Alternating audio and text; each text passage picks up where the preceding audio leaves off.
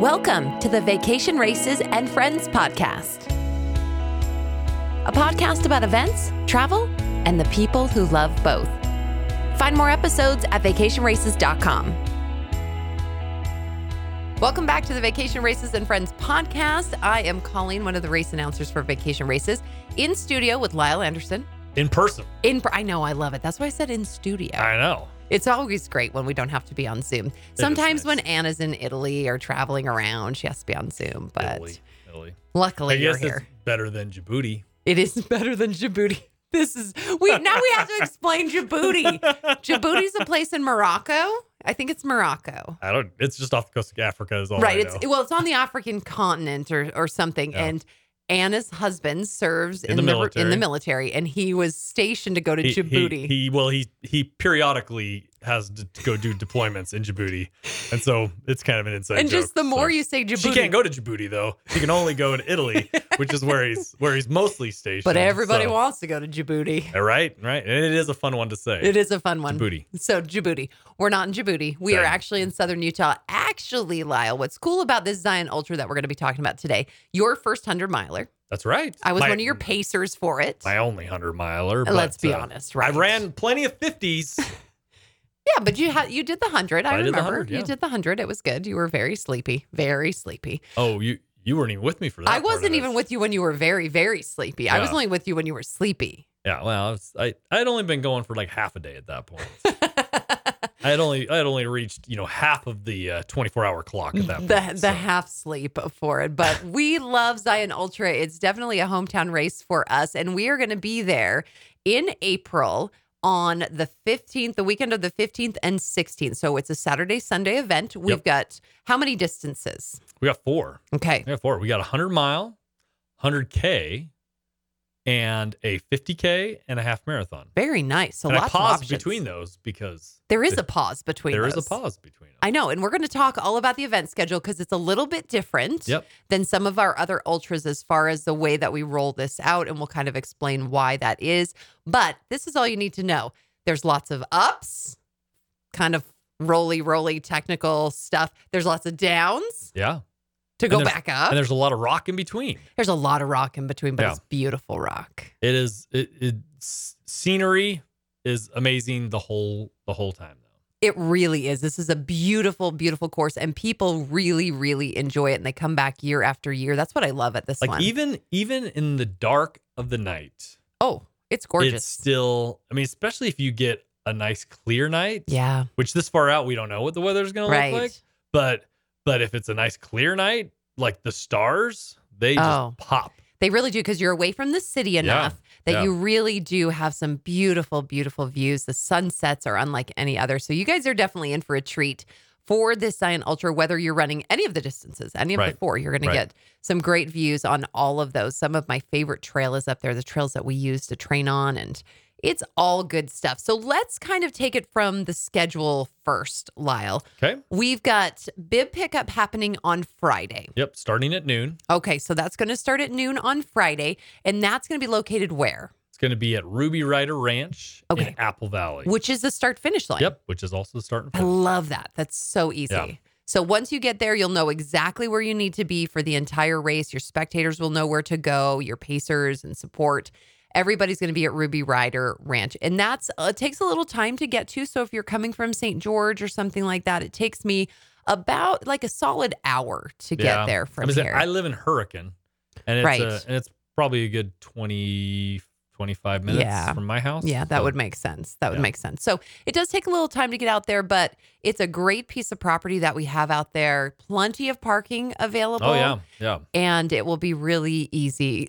Overnight parking, I wanted to ask you about that. What's the availability there? So the answer is no to overnight parking. And I'm actually really glad you brought this up. The reason why, and I'll get people come up to me and ask me every time during the expo, if they can just sleep in their car. The problem that creates is everybody shows up on Saturday morning all at the same time. And so I have to park them strategically as they show up. If I've got a rogue car that's just parked in the middle of the parking lot, I'm going to have to move that car. So if you're parking in the parking lot thinking that you're just going to get some sleep and then just wake up and run, guess what? come about 4:00 in the morning. Lyle's gonna be knocking on I'm your gonna door. be knocking on your car, and I'm gonna be making you move because like I need to make sure that it flows, when we park. But if you are looking for camping spots, there are plenty in that area. Right. And so a lot of them are first come, first serve, just on that BLM property there. So you need to be careful and make sure you're in a place that allows for you to be there. And along that subject line of camping, a lot of people really wish that we allow camping at Ruby Rider Ranch. And I have some good news. Oh. But it's not 100% yet. Okay. But I'm going to just talk about it here right now. We did petition Apple Valley to allow us to do camping, and they are open to it. Oh, nice. So we did include it on our permit this year, and it's has to be voted on with the city council, which is like not going to. Their next city council meeting is not till like March 22nd. Okay. So hopefully they'll agree to allow us to do some camping. It's not going to be a free for all. It's going to be a limited number that we can accommodate if they approve it. Yeah. But if that's the case, then we will send out an email letting everybody know, and there will be a registration link where you can register for camping if you would like to camp at the start finish line. Okay, so just stay tuned for some details on that, because we do record these audio race guides a little bit before so that we can get it out to you so you can prepare and listen to it. But make sure that you're pulling up the digital race guide, that you're going to get a link in your email. Right. Make sure you look at that, because we're going to talk through some things, but we're not going to be able to hit on everything, and things like this that are going to get updated. All that will be in the race guide. Yeah, and you guys are hearing it here first. All right, breaking news. So all the more reason to listen to the race guide. Yeah. Because if we do decide to be able to offer that, we will, like I said before, we will send out an email letting everybody know that camping is available. Perfect. But it will also be limited number. It won't just be a free for all, because Apple Valley will, limit the number of people that we can accommodate. Yeah. And so so March 22nd, hopefully the vote will happen on that, and we'll know a little bit more come the 1st of April. Yeah. So I would expect that sometime, shortly after that, within a day or two, we'll be sending out an email letting people know what's going on. Okay, so stay tuned for that as far as accommodations. If you're staying in Herkin, there's plenty of places for accommodations at Herkin. Oh, yeah. Even Apple Valley has a few things now that are kind of building up. Hilldale, Colorado City actually has some options as well. So there are some places for spectators and people coming, and there is some dry camping areas that are available first come, first serve. We're surrounded by public land. Yeah. So if you want to take options. advantage of that, it is all dry camping. You're not going to find any facilities out there. For over 40 years, Nathan has provided best-in-class running essentials designed to help runners enhance and improve their performance mile after mile and year after year. From our hydration vests and handhelds to our safety gear and apparel, Nathan products deliver on what matters most to you: intuitive design, comfort, quality, and smart storage. Check us out at nathansports.com or follow at nathansports Inc. on Instagram.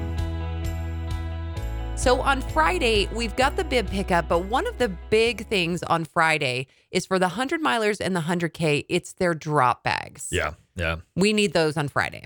We do, yeah, and we need them by 8 p.m. at the absolute latest, because we're gonna get all those drop bags dropped off, ready for you by the start of your race on Saturday morning. Yeah. So we need to make sure that we are giving ourselves enough time to get them all transported to where and it takes a little time to get to some of these areas on this course. And so if you bring them on Saturday morning when you're starting, us getting them there, we can't guarantee they're going to get there in time, because it does take a little time to get out there. So we'll do our best, but Friday night. But if you get them there by 8:00 on Friday, then I guarantee you we will have them at the perfect. I like that. We like the guarantee. So make sure you get those drop bags. So that's the 100 mile and the 100K. Now 50K and half marathons, they can also come on Friday and pick up their bibs. Yep. Totally great. Or they can wait till Saturday to pick up their bib. We would love to have as many people come on Friday as they can. Well, that's when the vendors are going to be there and everything. Vendors, Saturday, once we start the race, we probably won't have a lot of expo vendors there and stuff. So it's definitely going to be a better expo on Friday. We will still allow bib pickup on Saturday for people that aren't able to make it there. But just be aware that it's going to be a pretty... limited. Limited bib pickup for that. But the 50K, you do have a drop bag deadline of 2 p.m. on Saturday. So correct. whether on Friday, can they drop them off on Friday if they had their drop bags ready? Oh, Okay. yeah. So you can also drop them off on Friday if you come on Friday, but Saturday, 2 p.m. is that got to be in. Yep. No matter what. Yep. So that's for the 50K half marathoners. You don't need a drop bag. You're going to be just fine. Yep. You're going to be good to Not go. only do you not need a drop bag, you are not allowed to have a drop bag. So don't even try. Don't try to sneak one So in don't there. worry about it. You don't need any of those. And if you're interested in knowing exactly where those drop bags are offered, what's great about the digital race guide is every single distance has this chart that tells you what access at each aid station you have. So is it drop bag? Is it pacers? What is it? And that's what you need to look at as far as planning your drop bags out and things like that. Most important thing that you put in a drop bag, what is it, Lyle? Socks for me. Socks for you. And I'm not a sock person. Yeah. Isn't that funny? But It's funny. I think we talk about this every time we do a race guide. It's like, hey, what is the most important thing to you that's going to make or break your race? You know, and obviously nutrition is right up there for most people. Like if you've got some special dietary restrictions or whatever, and you've trained with, you know, X brand of gel and you know that you works for you. Yeah. Then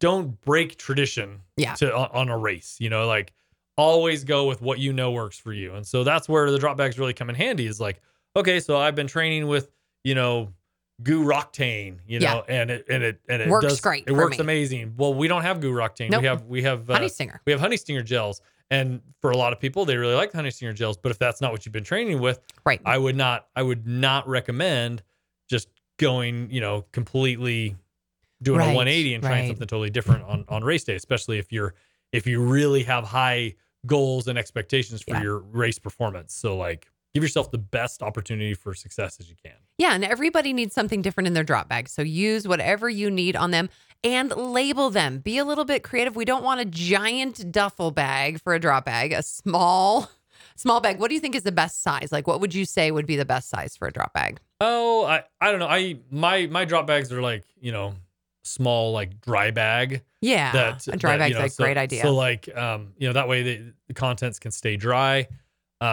But also I can, you know, slap some duct tape on there and like label it and easily peel it off afterwards. And so those work really good. I have seen a lot of people do like Ziploc bags, like those gallons, like those the 2.5 gallon ones. I like those ones. Ziploc bags because those are just, you know, easy. Yeah. Easy. You can see what's inside of it, you know, and so those work really good too. And same thing, you know, just make sure that you label it very, very well so you can identify it when you come into the aid station, because we'll have all the bags kind of like laid lined out up in the you know, in the drop bag staging area. And a lot of times it's just a needle in a haystack trying to find the right bag. So it make it a little identifiable and make sure your name is on it, your bib number's on it, and also the drop bag location that it's going to. Exactly. That's really helpful to make sure that all of that's on there so that the staff, if for some reason. And the distance. Did you say the distance? Oh, I didn't say the distance. Yeah, so the distance the race you're running, doing. Name, distance, and then bib number and aid station that you're having it transported. So all of that on those drop bags. 100 miler, 100K, and 50K all have drop bag access. Make sure to reference your race guide, your digital race guide, so you know exactly where you have those opportunities to have those. Let's talk through some other things that are, you know, that people have a hard time understanding sometimes with our ultras. Let's talk about cutoffs. Okay. So we have overall cutoffs, like the 100 miler. You have 36 hours to complete, but there's a bunch of intermediary cutoffs that they're going to be up against, as well as Grim Reaper time. So we have minimum pace times, we have Grim Reaper times, then you have your ultimate total 36-hour cutoff. Right. Can you walk us through? Let's start with minimum pace times. Tell us how the minimum pace time works at all of these aid stations, and then tell us how the Grim Reaper works into that whole overall time. I'm gonna put this in the simplest terms that I can, because it seems to cause a little bit of confusion. Like, what's the difference between minimum pace time and the Grim Reaper time? Yeah. So Grim Reaper time is absolute. So like that. Grim Reaper means death. Grim Reaper means like end of story. If you are coming in past this time, like there's no arguing. It's over. There's no trying to justify like, well, this happened or whatever. No, like that is the time. And if you're cutting it close to that, then just know that when you hit that time, like your race is done. And I don't want to like say that as the bad guy. I'm just saying that to try and like set expectations now. It's for the runner's benefit. It's for the health and safety of runners, and it's also for operations. We have aid stations that need to close. Yeah, we have volunteers working these aid stations, and they're only agreeing to be there for X amount of hours, and there has to be some sort of a cutoff. Yeah. So the simplest way that I can explain this, so that it doesn't cause any confusion to people, is look at those minimum pace times, and consider every one of those a Grim Reaper time. Because if you do that, you are going to beat every Grim Reaper time. Yeah, because the Grim Reaper time, if you look at the minimum pace times and the Grim Reaper times, I pad a little bit of time on top of the minimum pace times. For the Grim Reaper time. For the Grim Reaper. Yep. Yeah, so it's like, as long as you're coming in at minimum pace, then you're good. Yeah, a good example here is I'm looking at the 100-miler. We talked about that little chart that's in this digital race guide that you should pick up. And I'm looking at the Virgin Desert aid station in particular. That's at mile 25.8. And it has a minimum pace time, meaning you have to be through that aid station by 2:07 p.m. on Saturday. Yep. And the Grim Reaper time is 2:20 p.m. on Saturday. So you can see that there's that, what do we have? 13 minutes. 13-minute difference between them. So if you're hitting the minimum pace time, you're not going to have to worry about the Grim Reaper time. No. And to be completely transparent with you guys, these minimum pace times are what time these aid stations are scheduled to close. Right. So at 2:07, Virgin Desert is closing. It's closing. And that's what time we've contracted with our volunteers to be there till. Now, the problem it creates is like, I have these Grim Reaper times so that absolutely nobody is allowed past that. If it's an aid station that does not have a Grim Reaper and you're within a reasonable time after that minimum pace time, there's a good chance that you will be allowed to continue past that. But just know that by the time you get to the next aid station, if you're still maintaining that same pace, you're going to be, exponentially, further behind. Right, because generally speaking, you're not going to make up time. Right. I mean, some people can. So, I'm not saying that, it has happened. You're not a fast runner, but generally speaking, in an ultra, we tend to get a little bit slower and slower and slower with our pace. So if you're falling behind, you could come up to an aid station that's going to be closing. Right. And that's what we don't want to happen. And we want to avoid that for many, many reasons. But number one is to keep you safe. Yeah, and for to make sure that, you're not getting stranded out in the desert somewhere and without water and supplies that you need to be able to make it home. Safely to your absolutely. Family, Absolutely. It's all for participant safety and runner safety. So just take a look at these minimum pace times. You stay on those minimum pace times and realize that, like this Virgin Desert example that I was giving, it that 2:07 p.m. is the minimum pace time. Not 2:07, you get to the aid station. Right. You got to be out of the aid station by 2:07. And generally speaking, I tell all my aid station workers, I said, because when we get to that point where we're looking at closing the aid station and we got runners still coming through there, if anybody comes in longer than 20 minutes past the minimum pace time, I call it. I call it, because if you're 20 minutes behind that minimum pace, you're going to be 40 minutes behind when you get to the next one, or even more. So just know that, like, you can try and argue your point, if you're a few minutes after the minimum pace time, and there's a good chance we'll probably let you continue on. But if you're 20 minutes or more past minimum pace, then that's what I've instructed all of my aid station workers to call it. Okay. And this is good to know. And this is really helpful. So hopefully you guys are understanding the difference between that minimum pace time and the Grim Reaper time. If you stay on the minimum pace times, you will finish the race 7 minutes before the 36-hour cutoff. Yeah. So they are, it's made for you to be successful at that minimum pace time. So look at those graphs, because they're really, those tables are really, really helpful for each of the events. Of course, this is not as applicable for the half marathon time, though there are closers and things for the half marathon as well. Just be really, really, make sure you understand exactly what's going on in each of your races so that you know how to handle it and you won't be surprised. We don't want any surprises. No surprise. We don't like surprises. Nerding out on data, perfecting the optimal training and nutrition plan, aiming for progression in PRs. Sound like you? Well, Gnarly Nutrition can relate. Featuring a full line of honest sports nutrition products, Gnarly provides the best nutrition possible for all types of mountain athletes. Because they offer great tasting and reputable products, Vacation Races trust Gnarly to be the on-course hydration sponsor. With the low-calorie, high-electrolyte Gnarly Hydrate for shorter races and the calorie, electrolyte, and amino acid-filled Gnarly Fuel 2.0 for longer races. Gnarly is here, taking the bonking out of your big day. Use code VACATION15 during checkout at GoGnarly.com for 15% off. Speaking of aid stations, it's going to be like a buffet out there. Oh yeah. Yeah. Our aid, I've run a lot of ultras. You've ran several with me. And I have to say that, I think our aid stations are pretty top notch. I think they are too. We have a pretty vast offering of things at each of our aid stations, from soda to sandwiches to bacon, fruit, potatoes, quesadillas. Yeah, grilled cheese is my favorite.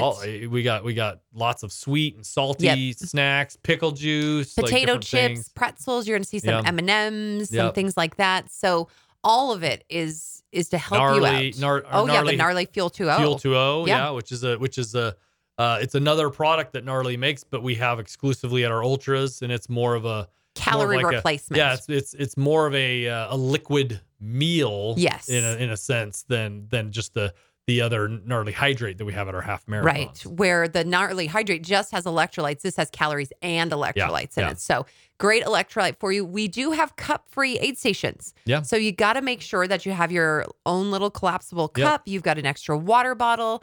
I always tell people, bring a couple Ziploc bags, to hold some things. Such a good idea. It really is. And they're simple ideas. Yeah. So it doesn't need to be complicated. But like Colleen said, something to carry your little snacks in. So if you're wanting to come through the aid station and like just hurry and grab and go, then that's a great way to be able to do that and still be moving forward while you're eating on, instead of just hovering over the table and trying to eat your food. So it's funny. I was talking to somebody the other day that they're actually going to be at our Antelope Ultra, and it's their first 50 miler. And he's like, what's the one piece of advice that you can give me? And I was like, don't dilly-dally at the aid stations. Yeah. You don't realize how much time you eat up looking for your drop bag, going through your drop bag, changing your socks, going to the bathroom, getting a snack, everybody. You see a familiar face and you just start chit-chatting. It's true. And it just, all of a sudden, you're 10 minutes in, and those 10 minutes work against your minimum pace time when you got to get to that next aid station. I know there was the one year that I ran all of our ultras, and it was hard for me because everybody working the aid stations and so many other people, I knew them all. And so they'd be like, Lyle, you're here. What are you doing? How you feeling? I'm like, I'm good. And then I got the race I'm running with you, and you're like, come on, Lyle, let's go. Lyle, let's go. We got to get out. Because it's one of those things.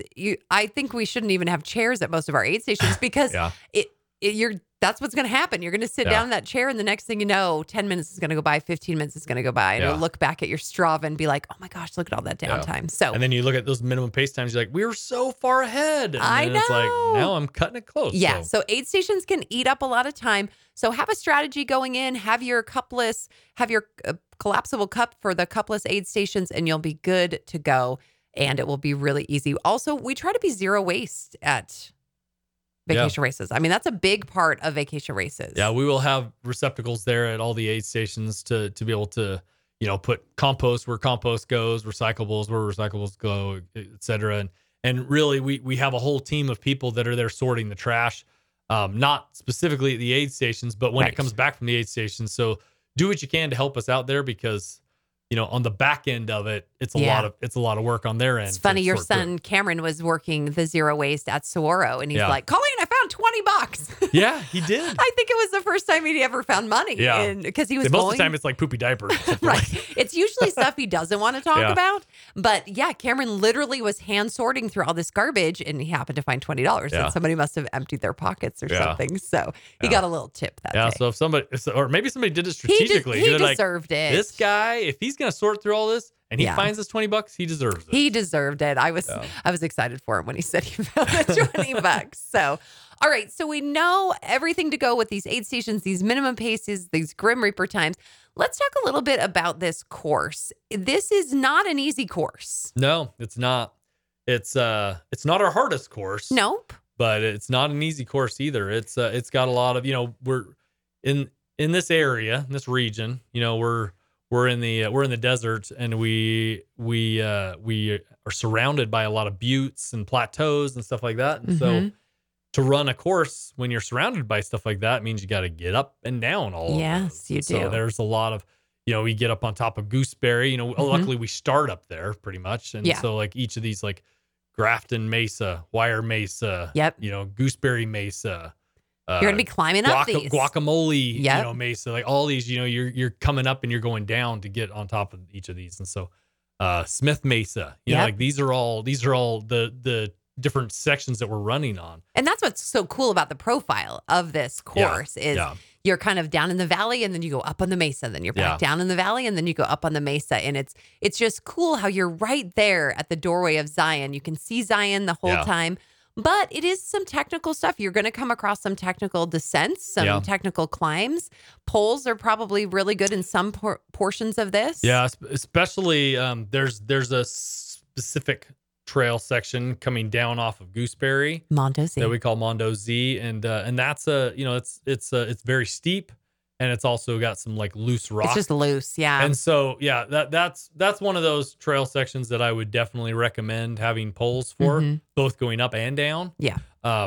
Luckily, you know, you go down it for the 100-mile 100K, you go down it fairly early in your race, right?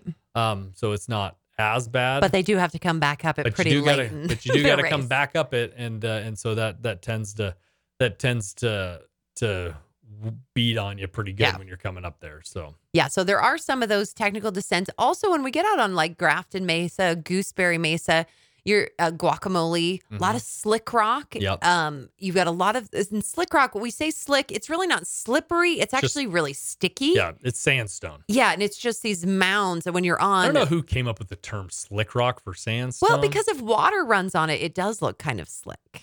I guess maybe it freezes and turns to ice. But we don't have any water. Don't worry about that. To Colleen's point, it's not slippery. So we get a lot of people when we say, "Oh, it's slick rock," they're like, "Oh, do I need special shoes?" No, it's actually very, very tacky, but it's almost like running on cement. Yeah, because you're just running on this hard surface of these rocks, and like on Gooseberry, it looks like the moon, just like rolling hills of this slick rock. And there's a lot of mountain bike trails. A lot of mountain bikes. So the mountain biking clubs have marked a lot of these trails with white paint dots because there's no bushes. There's no bushes, and which is great. So it's a great way to be able to follow the line that you're trying to stay on. The problem is there are places where those mountain bike trails deviate from our course, and so people get off track because they're just get their head down and they're following the white dots. So just be aware of that. I mean, the year that I ran this, there was probably at least a dozen or so people that I had to like yell at to get back on course because they were following the dots. And we have everything marked in pink markers. So just whenever you see a pink marker, always scan ahead to see where the next pink marker Especially on Gooseberry. You know, I was in Gooseberry, especially in the dark too. I was doing the Zion Half Marathon, the Zion at Night Half Marathon up on Gooseberry. And even knowing those trails, I had to stop and I had to look for my next marker. And you've got some bird tape on there that's reflective. So at night, you're also able to pick them up with your lights.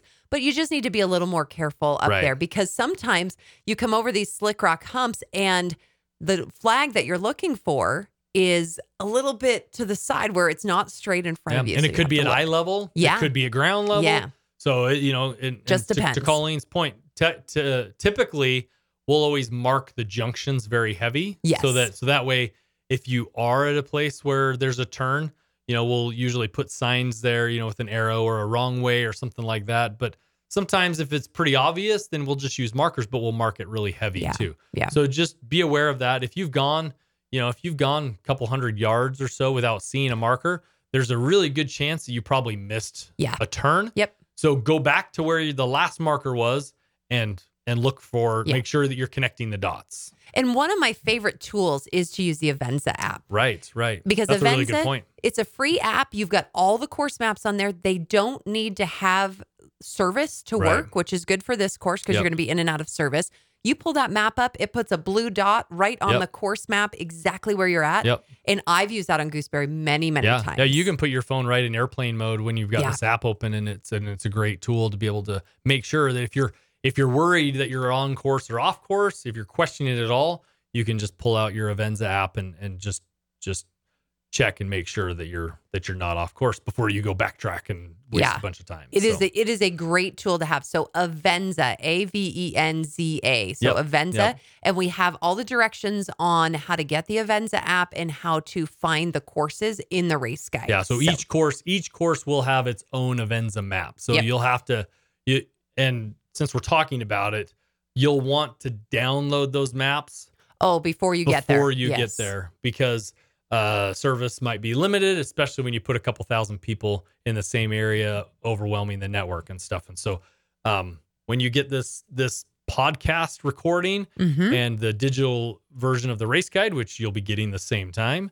I would just do it right then. Yeah, I agree. Do it right then. Just get it done so you have those maps and you can take a look at them. They're so handy. So you're going to find it on page 17 on your digital race guide. So take a look at that. So Avenza, Avenza. And there's even a QR code in the race guide there that you can, if you're curious which app it is, you can just scan that and super duper easy. So just follow the directions and get those maps, and that will really help you. And it's just a good peace of mind. There's some people out there who are always like, oh, I'm always worried about getting lost. And it's like, have this. You can't get lost. There's no excuse for getting lost. Hydration has never looked so good. Hydro Flask brings you the best and brightest bottles, tumblers, and outdoor kitchenware. Strikingly simple and durable. Hydro Flask's reusable items are perfect for your outdoor adventures. Discover your best travel mate on hydroflask.com or follow @hydroflask on Instagram. And there's another tool that you can download as well called RaceJoy. Yep. That allows your family and friends to be able to track you on the course. Which is very handy, especially for pacers. It's great for pacers to be able to see where you're at, to be able to calculate what time they need to be there to meet you and see if you're still moving at the pace that they expect you at, calculating or whatever.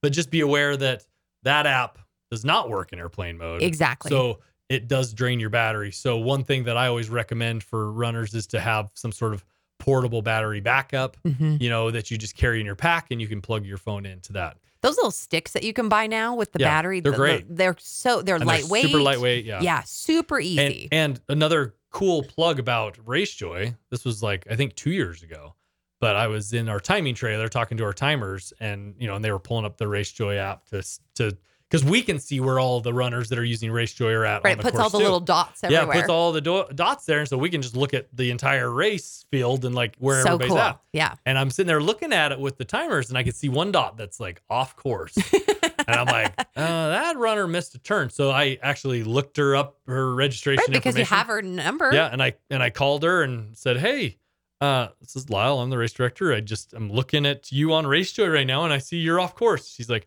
yeah, I know. I did it on purpose because I saw this trail and it was so amazing. I wanted to go explore, and I'm happy to take a DQ on this because I just am amazed at the beauty that's right here. She just wanted to see it. I'm like, okay, well, get back on course. Just make sure and get back on course, and let me know if you got any issues. But it's a good tool for us too. So yeah, it is. It's great. I recommend it. RaceJoy, and we do have some. If you're doing some of the shorter distances races, we have that messaging that's built into it. So it's like a little audio tour guide. I record some things about Zion National Park, and you can hear those at different timestamps as you come across those mileage points. And it's really a fun app. But again, it does utilize a lot of battery. So you have to kind of, weigh that option out. But you can go in and out of RaceJoy. So you can go and turn it off for a little while and then turn it back on. And when my husband was actually pacing a friend at the Zion Ultra, we used RaceJoy the whole time to get updates on him. And it actually worked quite well, except for when you were like way back on Guacamole or something like that. Where there's some spots. There's some spots where service is going to be a little spotty, but for the most part, it works. It's pretty good. It works. So RaceJoy and Avenza, those are two apps that are super helpful.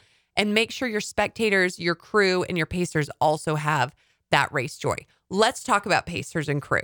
Okay. Because those are some people who are going to be out there needing access to different places. Every single race, again, you go back to that little table in your digital race guide to see where you've got access for your crew and your pacers, because not all aid stations are going to have crew access. That's correct. And so you can't just be sending people there. Yeah. So it's not going to work. So one thing that's going to be different this year, and it's because it was a huge problem last year, at Virgin Desert. So the 100-mile and 100K, they do have crew access at Virgin Desert. Yeah, that's mile 26-ish. Yeah, 25.8.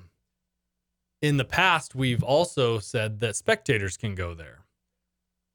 This year, spectators are not allowed at Virgin Desert. It created it created such a huge problem with there's not any parking there. So cars can only park on one side of the road. And last year we had a pretty big problem, and the BLM, had to have a sit down meeting with me after the race last year and say, we got to reduce the number of vehicles that are allowed here because we had cars just parking in the middle of the road and blocking the road so nobody could go one way or the other. These trails are still open. These roads are open. We don't own this area. We do not have any exclusivity to shut this whole area down. And quite honestly, the road that Virgin Desert is on, Sheep Bridge Road, is actually a pretty major. It's a dirt road, but it's not for long. It's actually they're going to be paving it soon. But it's actually a pretty major thoroughfare between the town of Virgin and the highway. Apple Valley. And so we can't shut that down.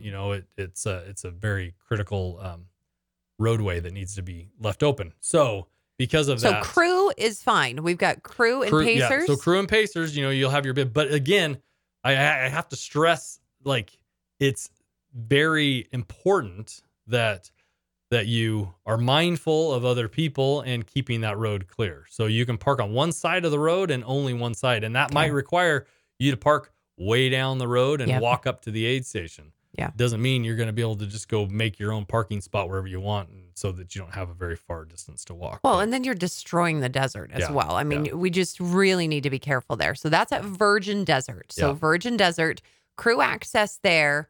But it's just, no spectators. Please don't try to go over there. Yeah. We don't want to cause any more problems because we don't want to lose access to it. Right. We need, access is critical for us at this aid station. And if this continues to be a problem, then the BLM will say, no more crew and pacer access. Right. Period. We'd have to we'd lose all of our access to that. So just keep that in mind with that. And as you're kind of looking through it, then of course we have other places where crew and pacers are allowed to go. When can pacers jump in? When? Yes. Well, at Virgin Desert. That's when you can pick up a pacer. That's the soonest place for 100 mile and 100K. Yeah. Okay. Earliest you can pick them up. And then anywhere, looking at the race guide, we clearly have marked where crew access, which aid stations allow crew access. Yeah. So for your 100 miler and 100K, you got Virgin Desert, you got Virgin BMX. That is a good one. And then we have the crew access point that's up at the start finish line. Start and finish line is right next to the junction that that heads down to Wire Mesa and Grafton Mesa. So that is not the place to park. That is the place to stand. Walk to. Yes. Yeah. You still park in the parking lot for the start and finish line and walk over. Because last year we had a bunch. Far. No, it's what, a couple 400 blocks. yards? Yeah, it's not very far. We had a bunch of people trying to park there last year. I'm like, no. There's a parking lot right there. You can just go park in the Because again, Smithsonian Butte Road, it's an open road and there's people who are trying to get access. It goes down into Rockville. And we just can't block access on that. And we've got runners who are going to be on that road. And we really discourage you from driving around on these dirt roads. Yeah, it kicks up a lot of dust. Yeah. And none of these runners like to eat. Nobody likes to eat your dust. Not at all. So crew and pacers, you're going to pick up a bib for your crew and your pacers at the expo. So when you're checking in, make sure you get those crew and pacer bibs because that's how we identify them when they're out on the course. And you'll get one of each. You get one crew and one pacer bib. You can share it with, you can take the bib off. 3 different pacers. Yeah, you can share it with them. My recommendation, people, is just put that pacer bib on a race belt that you can just unclip and just give to the next person. And they can clip it on and run instead of having to try and safety pin it on. Yeah. But whoever's pacing needs to have that pacer bib on, and whoever's crewing you at the aid station needs to also have the crew bib on. And those people are the only ones that are allowed, at the aid station. So you can technically have 2 people helping you, one wearing the crew bib and one wearing the pacer bib, and they can help you at the aid station. But anybody else needs to stay in the car, because it just creates too much congestion around the aid station if we have a car full of 8 people, right, and one crew bib, and they're all out there trying to huddle around their one runner. Right. It doesn't work. And do remember that this is for the 100-miler and the 100K. 50K does not have pacers available for that. So just keep that in mind. If you are in the 50K, you shouldn't need it. We've got plenty out there to support you on that. So you'll be good to go. I think while we're talking about the aid stations and pacers and crews, let's talk about just the way we act at an aid station and the way we treat our aid station staff. Yeah, that's a good point. I think most of our runners do a great job. They're great. So this is not really directed at the runners. This is more directed at their crew. Yeah. So a lot of times we get crew that come to these aid stations that feel maybe a little entitled to boss people around and tell people what to do. And just keep in mind that like these people that are volunteering to work these aid stations, in a lot of cases, they're sleep deprived, they're tired, and they're there working because they love it, and they're happy to give back and help the running community, any way that they can. But that being said, they deserve the respect that they have earned by being there. Because your pacers and crew, they represent you. They represent you. And one thing that I will say that I always hate saying it because it makes me sound like a bad guy, but I also have to say it because I 100% have got the back of my volunteers, all the time. Like if they're out there busting their butts to do this amazing job for me, I got their back. And so if some crew comes in and starts being a total jerk to them, like I'm going to disqualify their runner.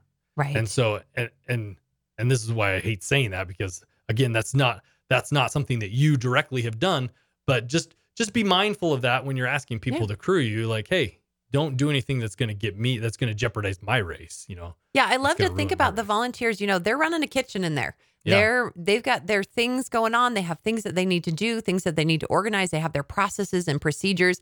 You don't just jump into somebody's kitchen and start messing things up. So there's tables around the aid station tents for a reason.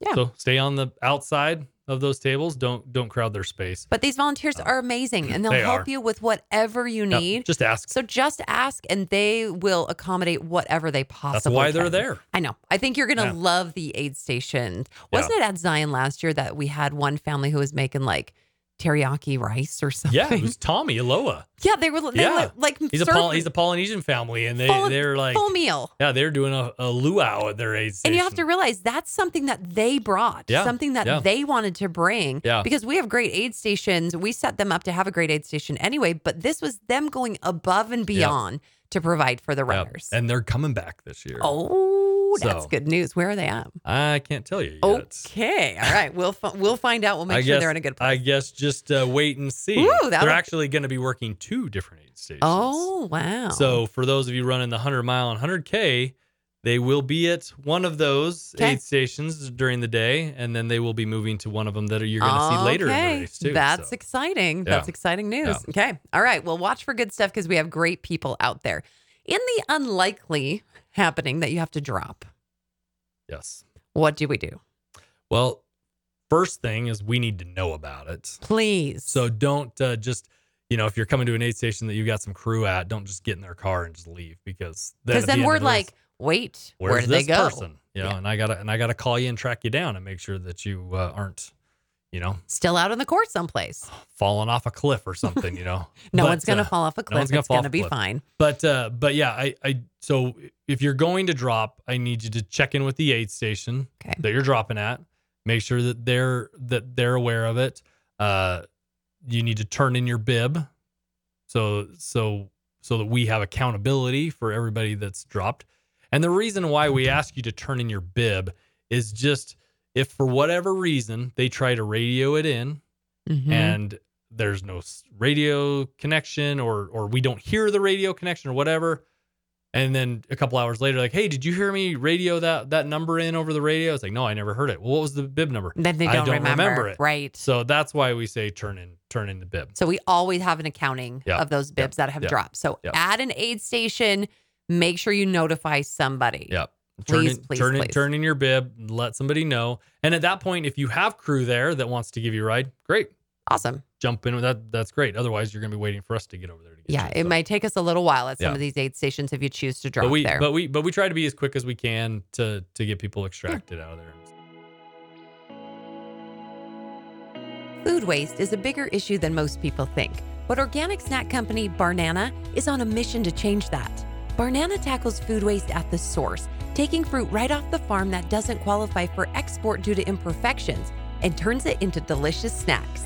Try Barnana's sweet and chewy banana bites and savory crunchy plantain chips or nuggets. Responsible snacking never tasted so great. Visit Barnana.com and use code VRACES20 for 20% off your next order.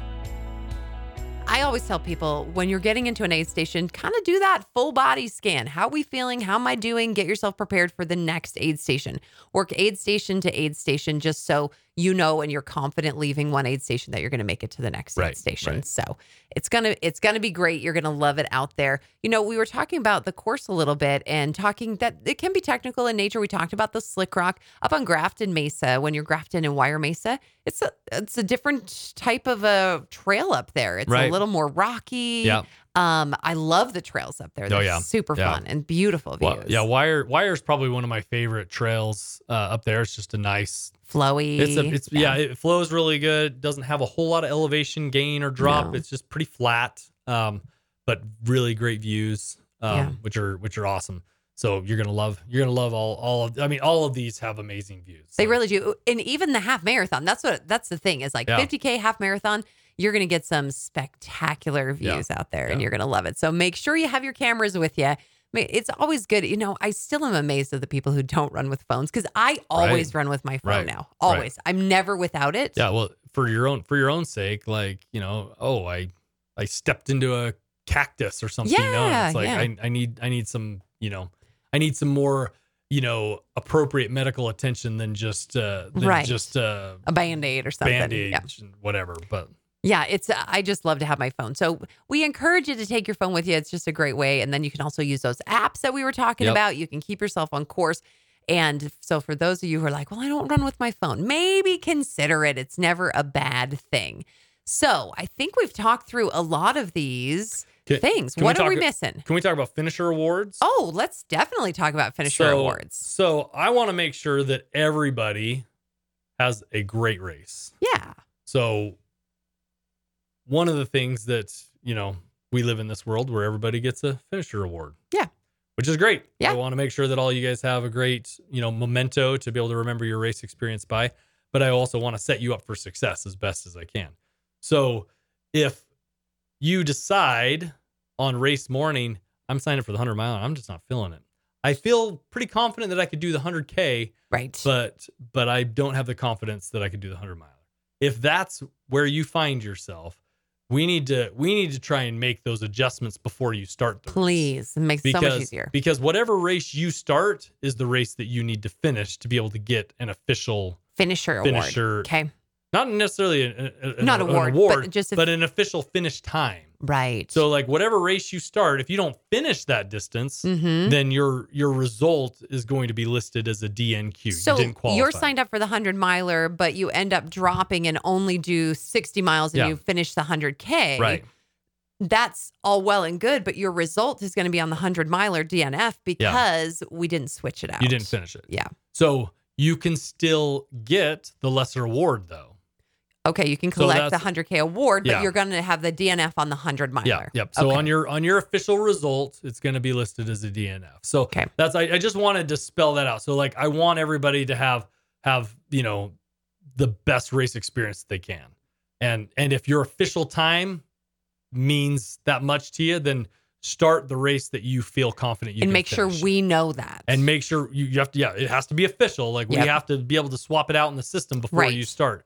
But yeah, don't just be like, I've made it 20 miles and I'm just not feeling like I can do 100 now. So I'm just going to drop. Well, it doesn't work that way. Yeah.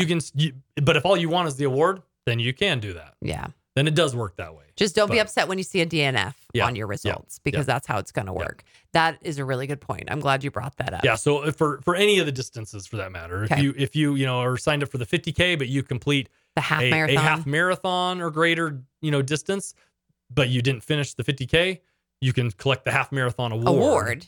But you're still gonna be listed as a DNF on the 50K. That makes complete sense. Yeah. So I'm glad that you brought that up because it's good to know because you don't sometimes when we get done with the races and we're all like, everybody's Right. tired and dirty and they're just like not knowing what's going on. So this is good stuff to know before we ever get to the race. The last thing that I wanted to talk about, Lyle, was how we're going to start this, because people are going to look at these start times and see that they actually have a window of starting, right. which is really, really nice. I love this kind of start when I'm running. And so on Saturday, when our 100-milers start, they have a start time window between 5 and 5:30 in the morning. What does that mean and what does that look like? Basically, you have 30 minutes to start the race.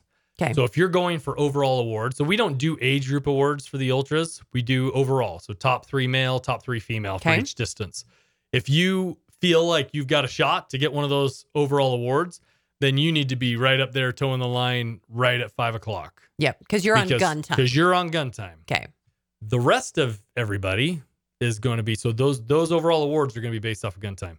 Everybody else's official time is going to be off of chip time. So it doesn't matter when you start. It doesn't matter. Yeah. Okay. Yeah. The awards, the overall awards are the only thing that is based off of gun time. Okay. Everything else. So if I roll up there at 5 o'clock and I'm like, oh my gosh, I forgot something in my car, no stress. Right. Walk back to your car. You still have 30 minutes. You have a 30-minute window. Right. How does this affect my overall 36 hours, let's say, on the 100-miler? All of the cutoff times are all based off of that very last minute potential starting time. So like 5:30. Yep. So yeah, if you have look 36 hours from 5:30. So everything, every one of these cutoff times or minimum pace times are all based off of a for the 100-miler, it would be off of a 5:30 start time. But if I start at 5 o'clock, I don't get an extra 30 minutes. No, you still, that's because like I said, all that's doing is giving you some extra time to meet those minimum pace times. Yeah. But like if you started at 5 o'clock,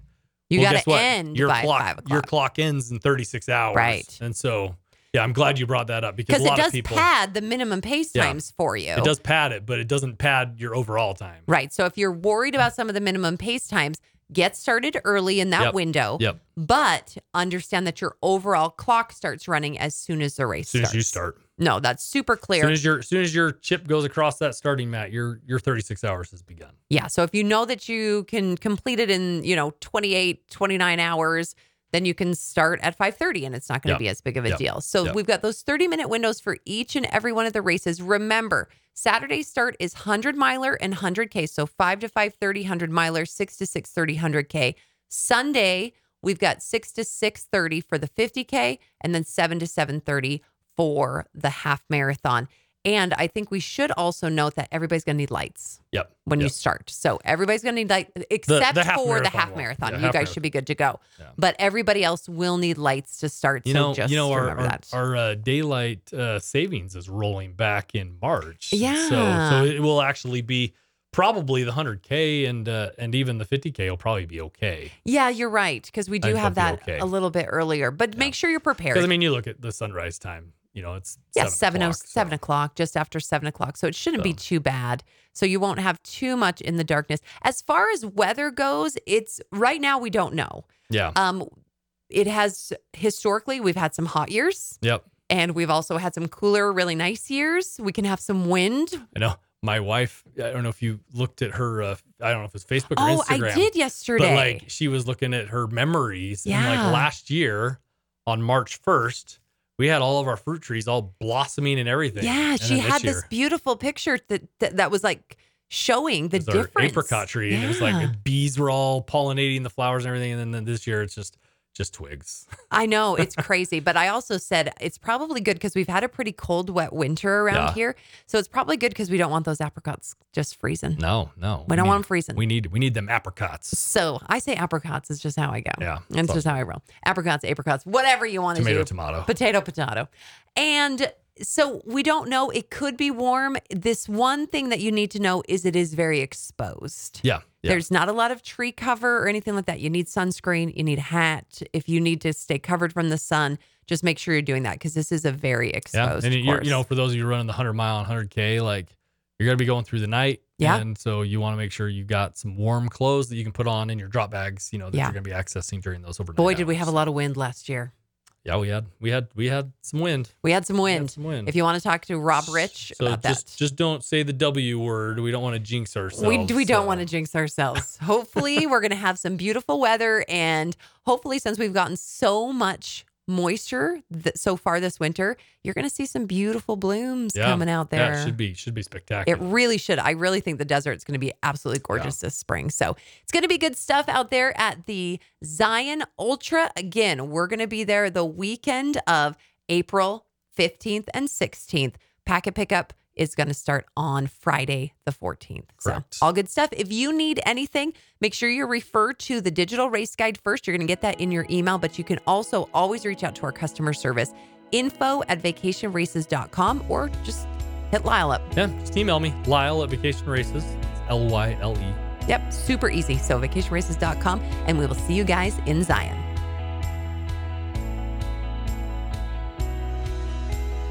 You've been listening to the Vacation Races and Friends podcast. We'd love your feedback. Email podcast@vacationraces.com with comments, concerns, or stories you'd love to share. Make sure to watch for more episodes coming soon to vacationraces.com. This episode was produced by Colleen Rue in the Festival Sound Studio. For information about music licensing, contact Dane at vacationraces.com.